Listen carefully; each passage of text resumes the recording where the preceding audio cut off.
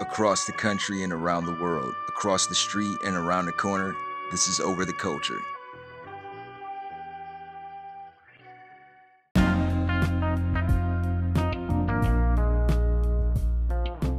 This is Over the Culture podcast, where you get to hear my spin on things I like music, sports entertainment, movies, TV shows, and your mom. You also get to hear about things I don't like messy bitches. And I am your bastard of ceremonies, the one gig kid, Pat Stay Black, Alex for Black, Reefer Sutherland, Luke Fly Talker, the most interesting blurred in podcasting, the troller of trolls, the prince of petty, Steve G. This is Over the Culture, and you know what I don't fucking like?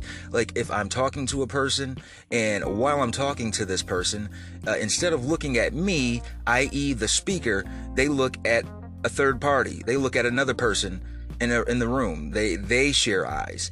And when that type of skullduggery, fuckery, heckling, jeckling, cackling bullshit happens, I peep that shit. I be peeping that shit, and I be peeping that shit. And I know I can make a mountain out of a molehill. I'm guilty of it. Virgo shit. Real Virgo shit. And it's like, I peeped it once. Alright, maybe it's just me. If I peep that shit more than once, alright, it becomes fuck you. And that's when I feel obligated to call that kind of shit out. And that's the type of shit that catches motherfuckers off guard, because they don't expect that shit. And I love catching motherfuckers off guard. I love to troll trolls. I love being petty with a good cause. You can use petty for good. You can use petty for really bad things. And you got to be careful. It has to be handled with proper care, that petty. But yeah, if I feel like someone's on some fuck shit with me, all bets are off. Nah.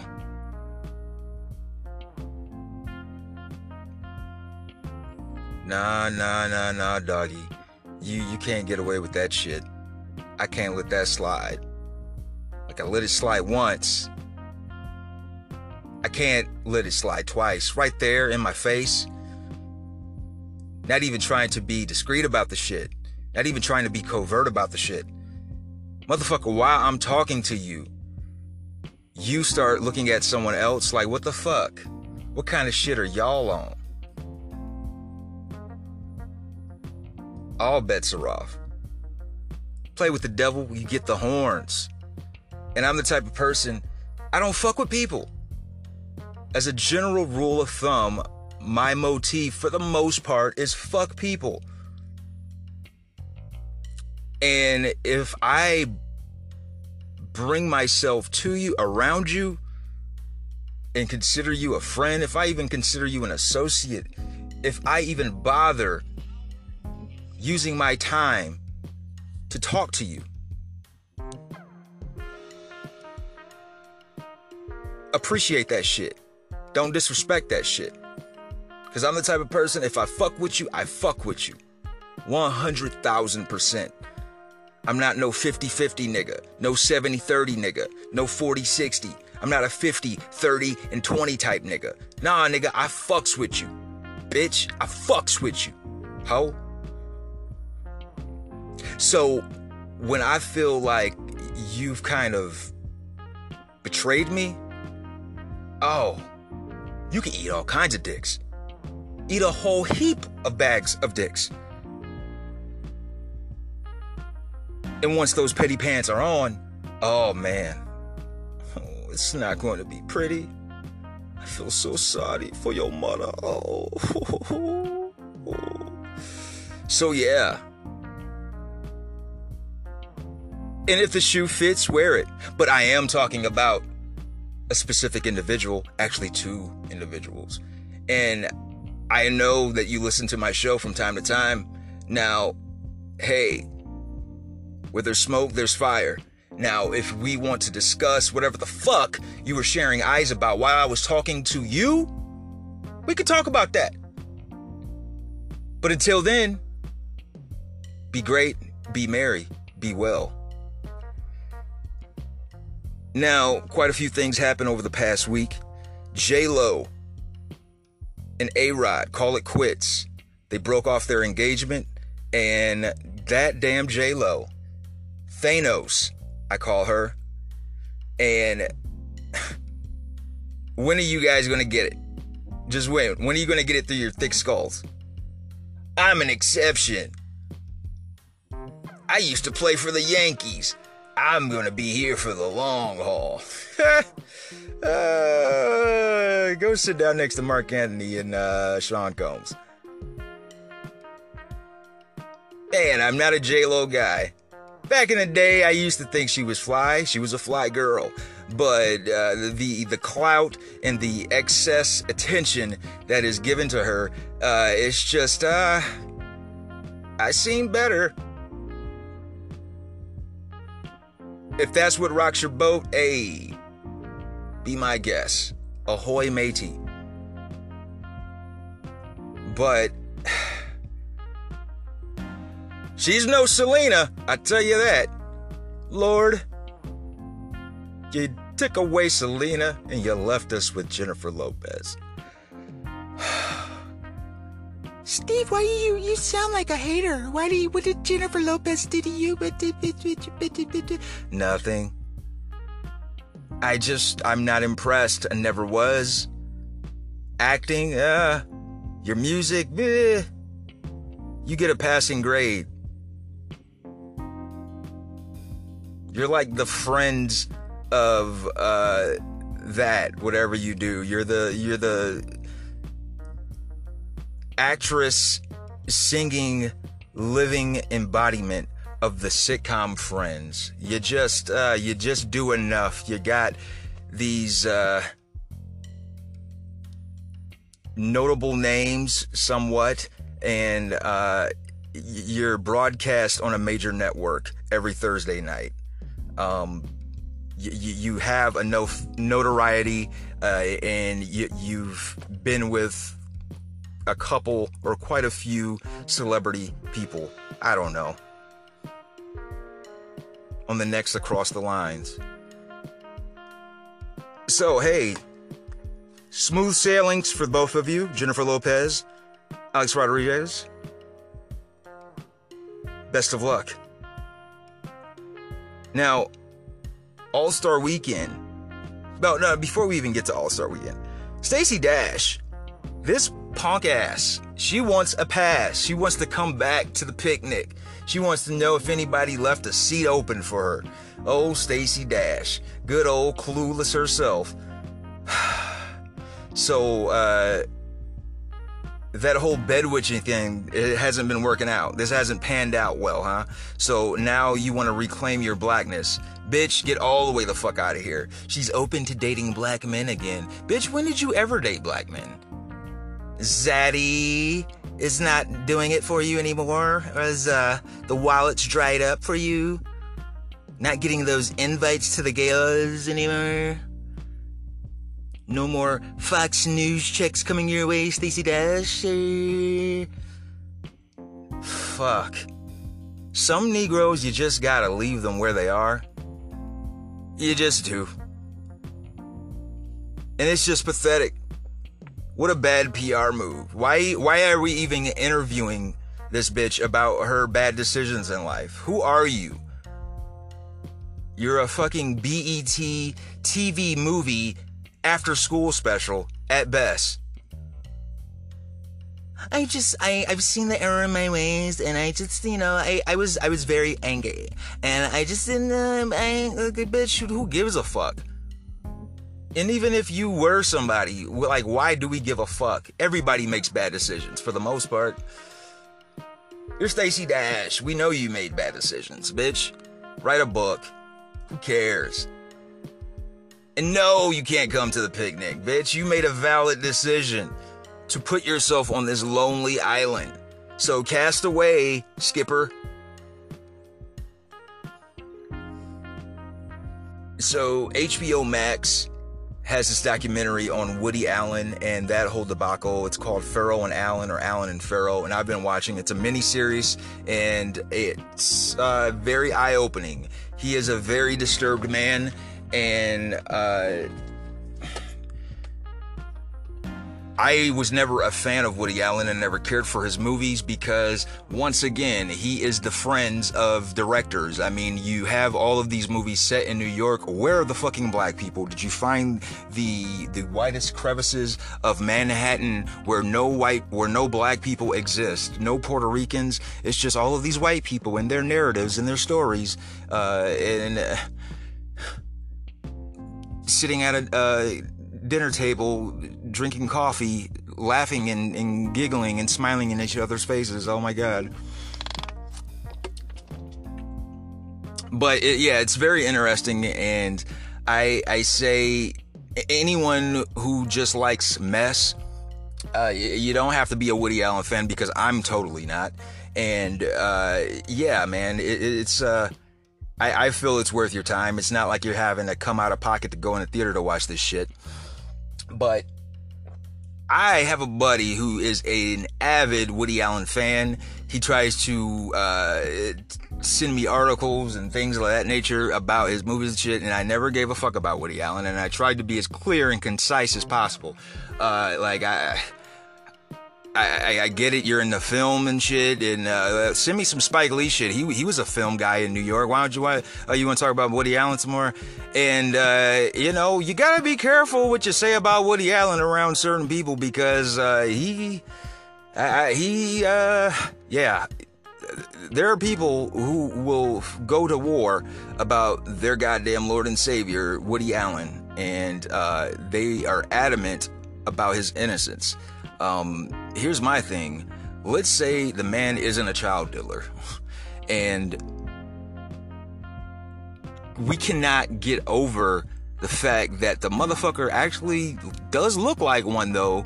We can't ignore that. I mean, let's say he's been wrongfully framed and portrayed in the media a certain way. Let's just live with that bag of shenanigans, okay? But if it looks like a duck, walks like a duck, and wears buckled shoes, that kid's a child dealer. That guy's a child dealer. I'm sorry. Not sorry. The big bifocal, thick frame glasses, the disheveled look like he just got done jerking off to a fucking Agatha Christie novels, and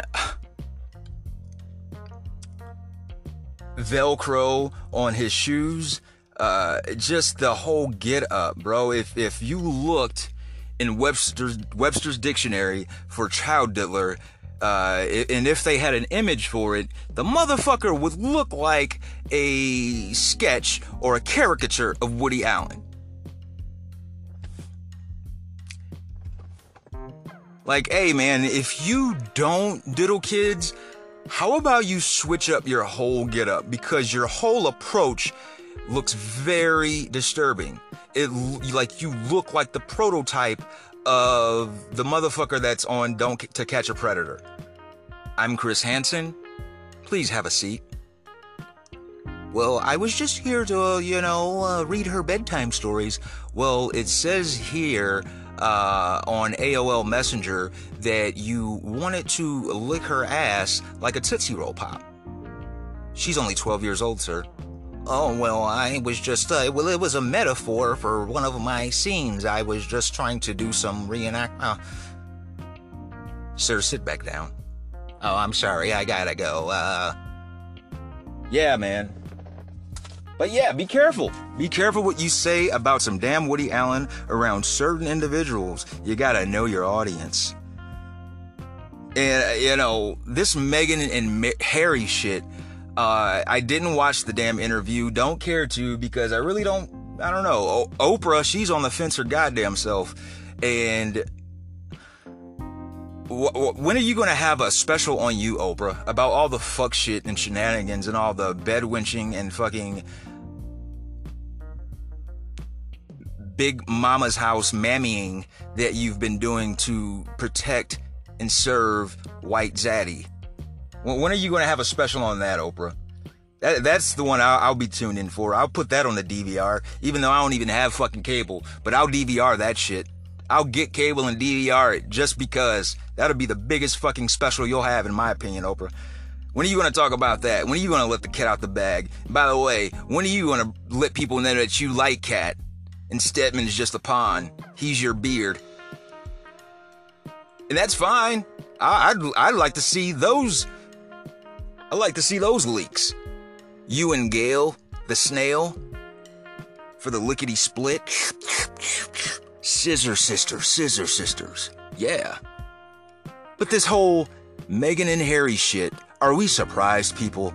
Are we shocked? Seems like Meghan is.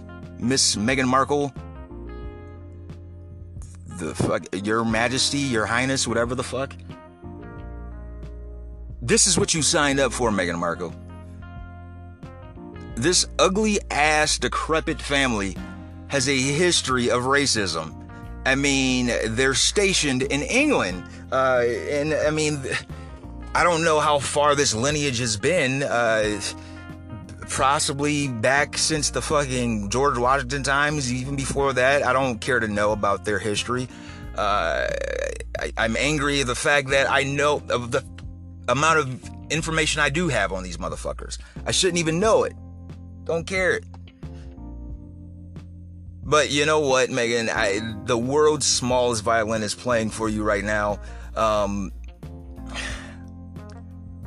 Because I'm not shocked. What'd you expect? You thought they were just going to accept you and your family and your black child with open arms? Look at these motherfuckers. They had issues with Princess Diana, and she was white.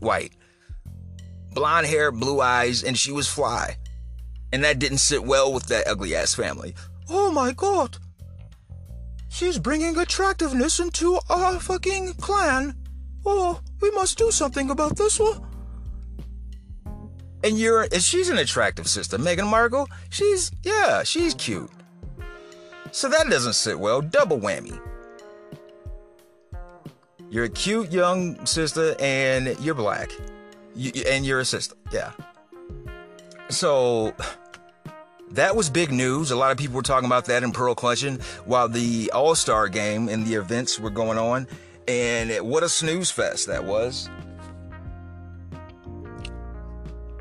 The damn All-Star game and the dunk contest. I'm like, who the fuck are these people? Yawn? They had the dunk contest during the halftime.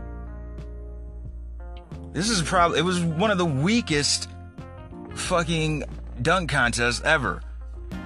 Quite possibly the weakest. There were only 3 people participating? And Blake Griffith is with the Brooklyn Nets now. Talking about a stacked deck, man. If the Lakers can beat this team, oh my God. What are y'all going to do, LeBron Anthony Lakers? First of all, are you going to get Anthony back soon enough to be ready for this shit? What a team, man. It was bad enough. You had Kyrie and KD, then you add Harden, and then you got Blake Griffin. And I know Blake Griffin and Kyrie can be fragile, but when they're all together performing, it's not going to be easy, man. And Dak Prescott finally gets the contract that he feels he's deserving of. 4-year, $160 million. And I know a lot of my Cowboys fans are happy, they're pleased, and especially my black Cowboy fans. The fact that this black quarterback is getting that big bag. And I say, slow your horses. Let's simmer down now. The man has only won 1 playoff game. He's, as of now, no Russell Wilson, in my opinion. As of now, he's definitely no Patrick Mahomes. And throughout this whole debacle, man, Dak, man, give him the contract, Jerry. Just give him what he needs. Give him the numbers that he needs. And, I mean, the man hasn't won a Super Bowl? What the fuck? The Cowboys haven't won a Super Bowl since 96. We're talking like this is a MVP candidate player. His rookie year, I think he was an MVP candidate, but still, he didn't win it. This isn't Aaron Rodgers we're talking about. This isn't even Eli Manning, as of now. Shit. Get us at least to the NFC Championship. I'm glad that you're back, Dak, but damn. Go Cowboys. I'm going to talk about Me Against the World by Tupac Shakur. It was released on this day in 1995, March 14th. And man, we just lost Marvin Hagler. Marvelous Marvin Hagler. What the fuck, man? They saying that he just took the vaccine and he was in ICU dealing with the after effects. So, first we lose Hank, not long after taking the vaccine, and then Marvelous Marvin Hagler. Once again, reminder that I should not be in a rush to get this shit. I have no current plans of getting it anytime soon. And y'all need to correct these things because we're losing legends. We should still have Hank Aaron. We should still have Marvin Hagler.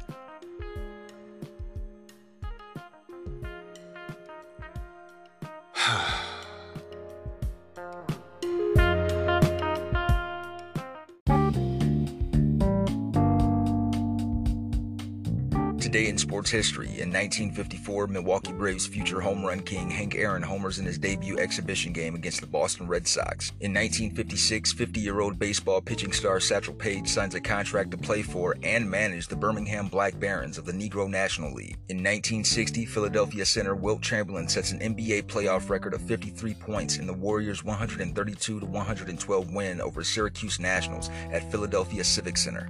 In 1961, former New York Yankees general manager George Weiss becomes the first president of the New York Mets after the MLB expansion franchise is formed. In 1962, Red Wings forward Gordie Howe becomes the second player in NHL history to score 500 career goals in Detroit's 3-2 loss to the New York Rangers. In 1967, the NFL draft is held. Michigan State defensive end Bubba Smith is the first pick by the Baltimore Colts. In 1972, NBA's Cincinnati Royals are plagued by poor home attendance and announce they are moving the franchise to Kansas City. In 1978, NFL permanently adds a seventh official, a side judge. In 1987, New York Met Darryl Strawberry charges Red Sox pitcher Al Nipper during spring training exhibition game, causes a bench-clearing brawl. In 1992, New York Met Darryl Boston, Vince Coleman, and Dwight Gooden are accused of rape. And that was my half-assed sports report.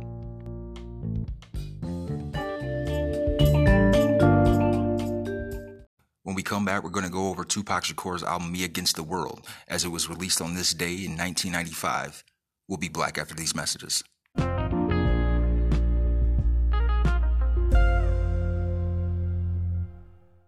And today's birthdays for March 14th. Happy 24th birthday to American gymnast Simone Biles. Turning 33 today is everyone's favorite point guard, Steph Curry.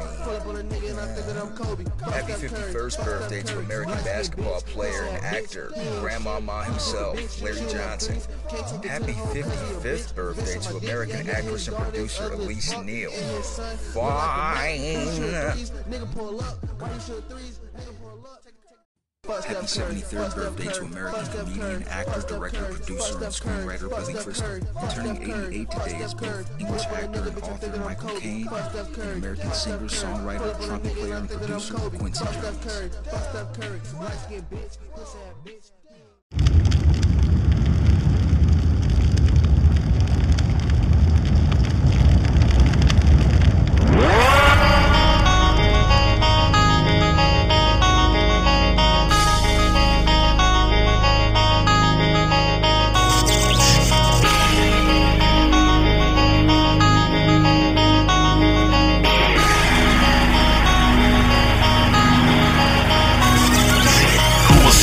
And paint the sky. Sinners in the hands of an angry guy. Blind to the tears, cry deaf to their tongue. All but dust before the day is done. Who will see the crimson paint the sky? Sinners in the hands of an angry guy. When they call and the curtain falls, you're fortunate if you can see anything at all. How did we get so far out of touch? Never did the earth feel a heart bleed so much. Standing at the brink and we still ain't learned a lesson. Now we diving head first in the Armageddon. too far gone to ever undo the damage. Face it, mankind just been a plague on this planet, fanning the flames of our own self-destruction. You try to warn the people, but you can't tell them nothing. Deaf, dumb, and blind by their own selfish greed. If I give some to you, then there's not enough for me. Ain't we something to see? Humanity at its best. Take a good look inside the vanity of the West. I've never been impressed by your marvelous jewels, cause while you play this fool, they starving in Darfur. Can you be so sure about your fate once we're through? What it do? Tell me how will history remember you? Who will see the crimson paint the sky? Sinners in the hands of an angry guy. Blind to the tears, cry deaf to their tongue. All but dust before the day is done. Who will see the crimson paint the sky? Sinners in the hands of an angry guy. When they call and the curtain falls, you're fortunate if you can see anything at all. I'm shadow boxing with the devil every day, giving him the little kid gloves, keeping him at bay. The scary thing is I don't even know my fate, so I'm praying maybe I can make it through the gate. Satan still trying to sucker punch me in the face, and it's mind over matter, keep him in his place. A citizen in the city you sin. Shit is everywhere, no matter what city you in. Did you know the human brain is insensitive to pain? Some of the people you come across are insane. Every day it's a brand new trial for thieves, murderers, rapists, and pedophiles.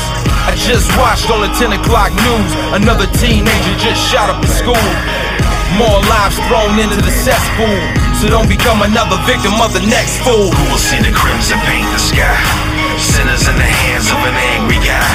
Blind to the tears, cry deaf to their tongue. All but dust before the day is done. Who will see the crimson paint the sky? Sinners in the hands of an angry guy. When they call and the curtain falls, you're fortunate if you can see anything at all. Why do we have war? Good for the rich, bad for the poor. Are we trying to rewind or fast forward?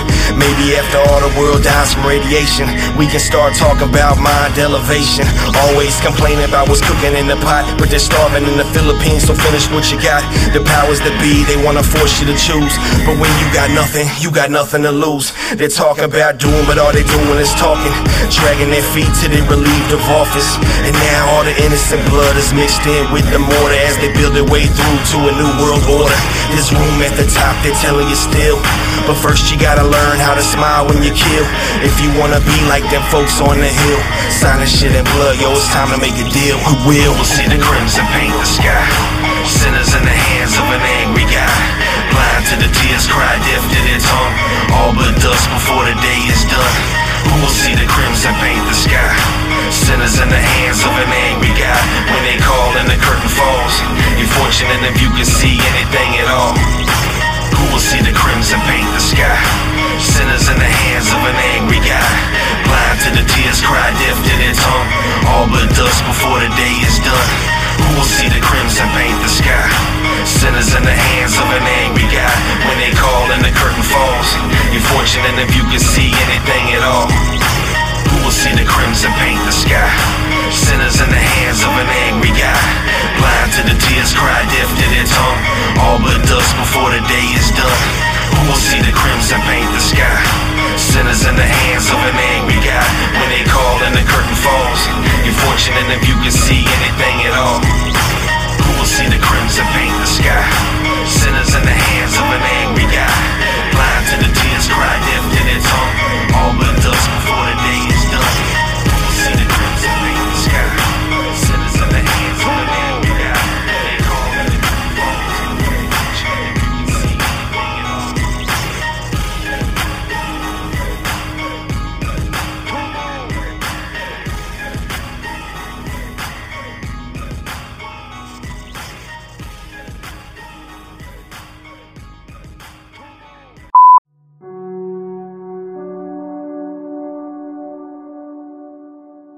And a special mention to those no longer with us. This past Wednesday, we lost American sports broadcaster Joe Tait. Born Joseph Tait on May 15, 1937, in Evanston, Illinois, he was the play-by-play announcer on radio for the Cleveland Cavaliers of the National Basketball Association, and both TV and radio for the Cleveland Indians of Major League Baseball. With the exception of 2 seasons in the early 1980s and illness during his final season, he was the Cavaliers radio announcer from the team's inception in 1970 through the 2010-2011 season. He won the Basketball Hall of Fame 2010 Kurt Gowdy Media Award. Tait had recently gone into hospice care following a lengthy battle with kidney disease and liver cancer. He was 83 at the time of his death. Just yesterday, we lost American professional boxer and film actor Marvelous Marvin Hagler. Born Marvin Nathaniel Hagler on May 23, 1954, in Newark, New Jersey, he competed in boxing from 1973 to 1987.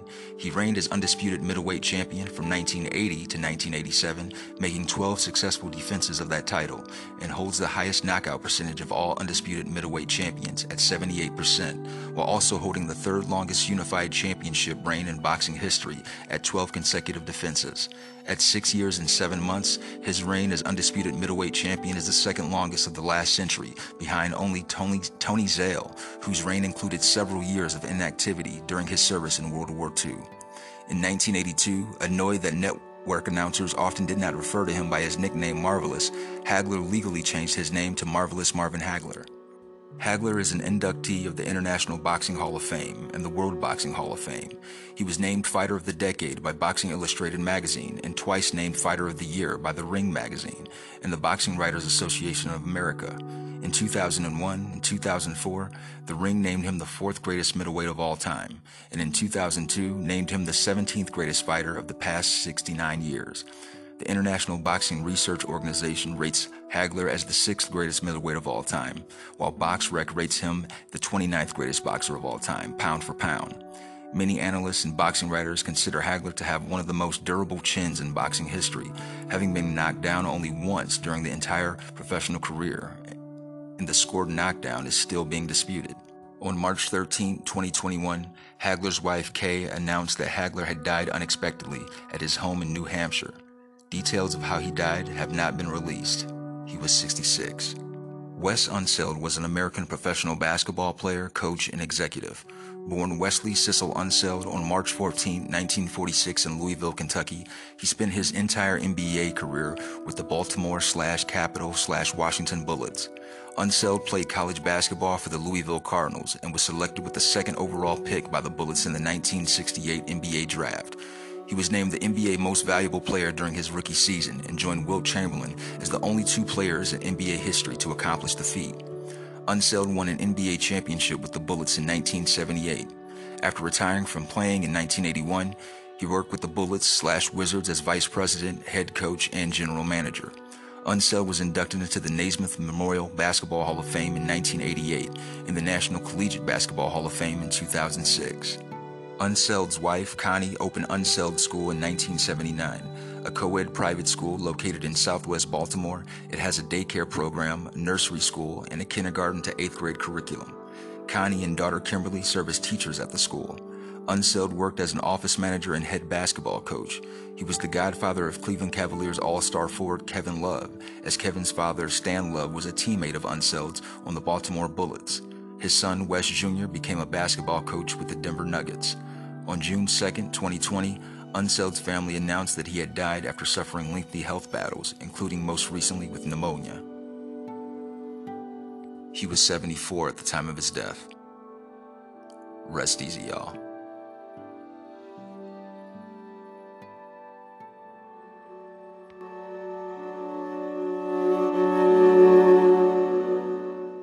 On this day in 1995, the album Me Against the World was released.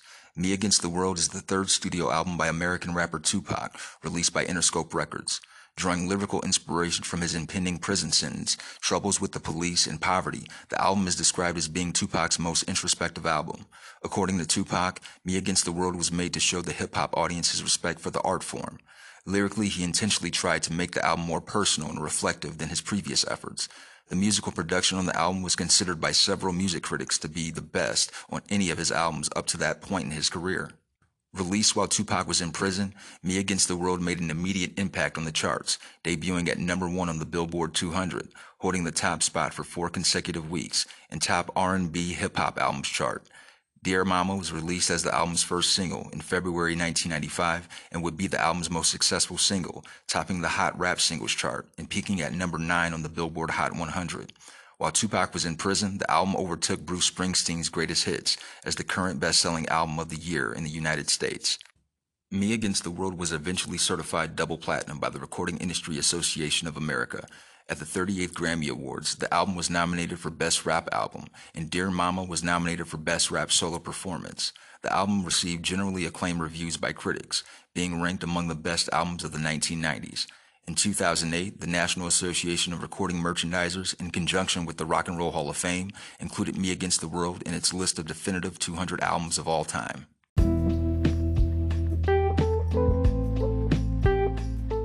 By 1994, Tupac Shakur, age 23, was already a prominent and controversial rapper.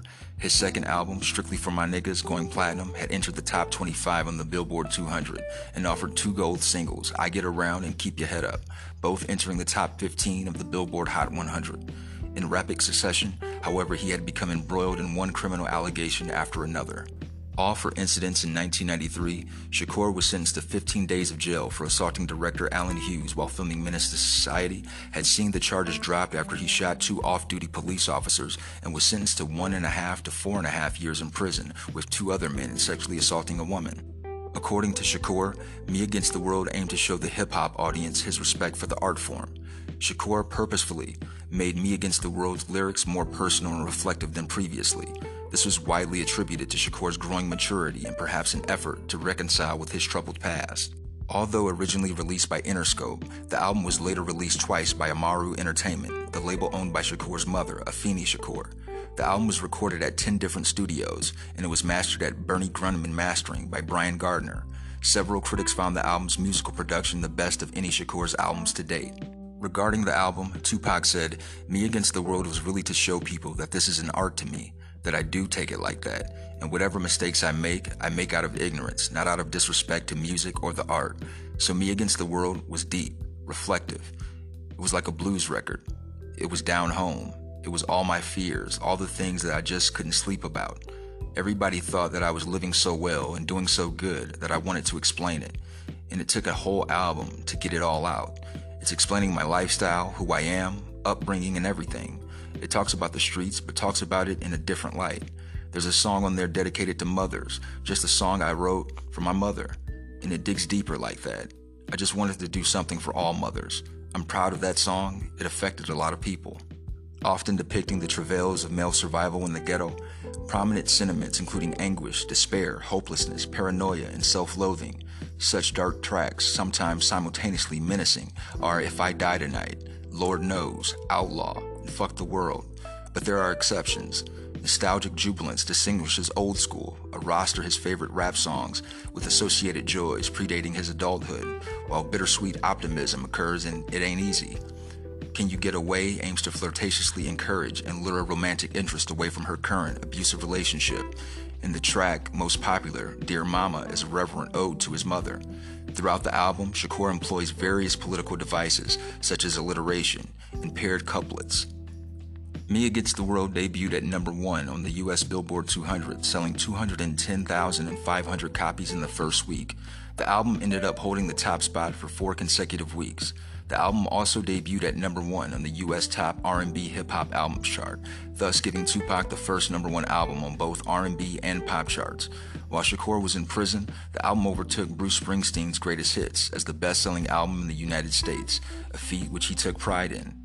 Shakur became the first artist to have a number 1 album while serving a prison sentence. On December 6, 1995, the album was certified double platinum for sales over 2 million copies in the United States. As of September 2011, the album has sold 3,524,567 copies in the United States. Tupac Shakur's virtual appearance at the annual Coachella Festival in 2012 led to the album selling 1,000 copies the following week. Me Against the World received critical acclaim. In a contemporary review, Chio H. Coker at Rolling Stone called the album Shakur's best and said it was by and large a work of pain, anger, and burning desperation. It is the first time Tupac has taken the conflicting forces tugging at his psyche head-on. John Pareles, writing in the New York Times, called Shakur the St. Augustine of gangster rap due to his ambivalence towards the behavior and nature of the gangster lifestyle. Steve Huey of AllMusic noted that with Me Against the World, the rapper became markedly more confessional, reflective, and soul-bearing. Jaleel Abdul Adil of the Chicago Sun-Times stated that Tupac's latest also mixes toughness and tenderness. Desperation follows raw anger on Fuck the World, and it ain't easy, but most tracks confess frailties beneath the rapper's tough exterior. Dear Mama is a tear-jerking tribute to his mother. Lord Knows discloses desperate considerations of suicide, and So Many Tears ponders a merciless world that wrecks young lives. Tupac even includes a sorrowful shout-out to Robert Sandifer, the Chicago youth whose brief life ended in a brutal shooting. After earlier releases that lacked focus and consistency, Tupac finally presents a polished project of self-examination and social commentary. It's ironic that it arrives at his prison sentence begins. Happy 26th anniversary, Me Against the World. Thank you, Tupac Shakur. R.I.P.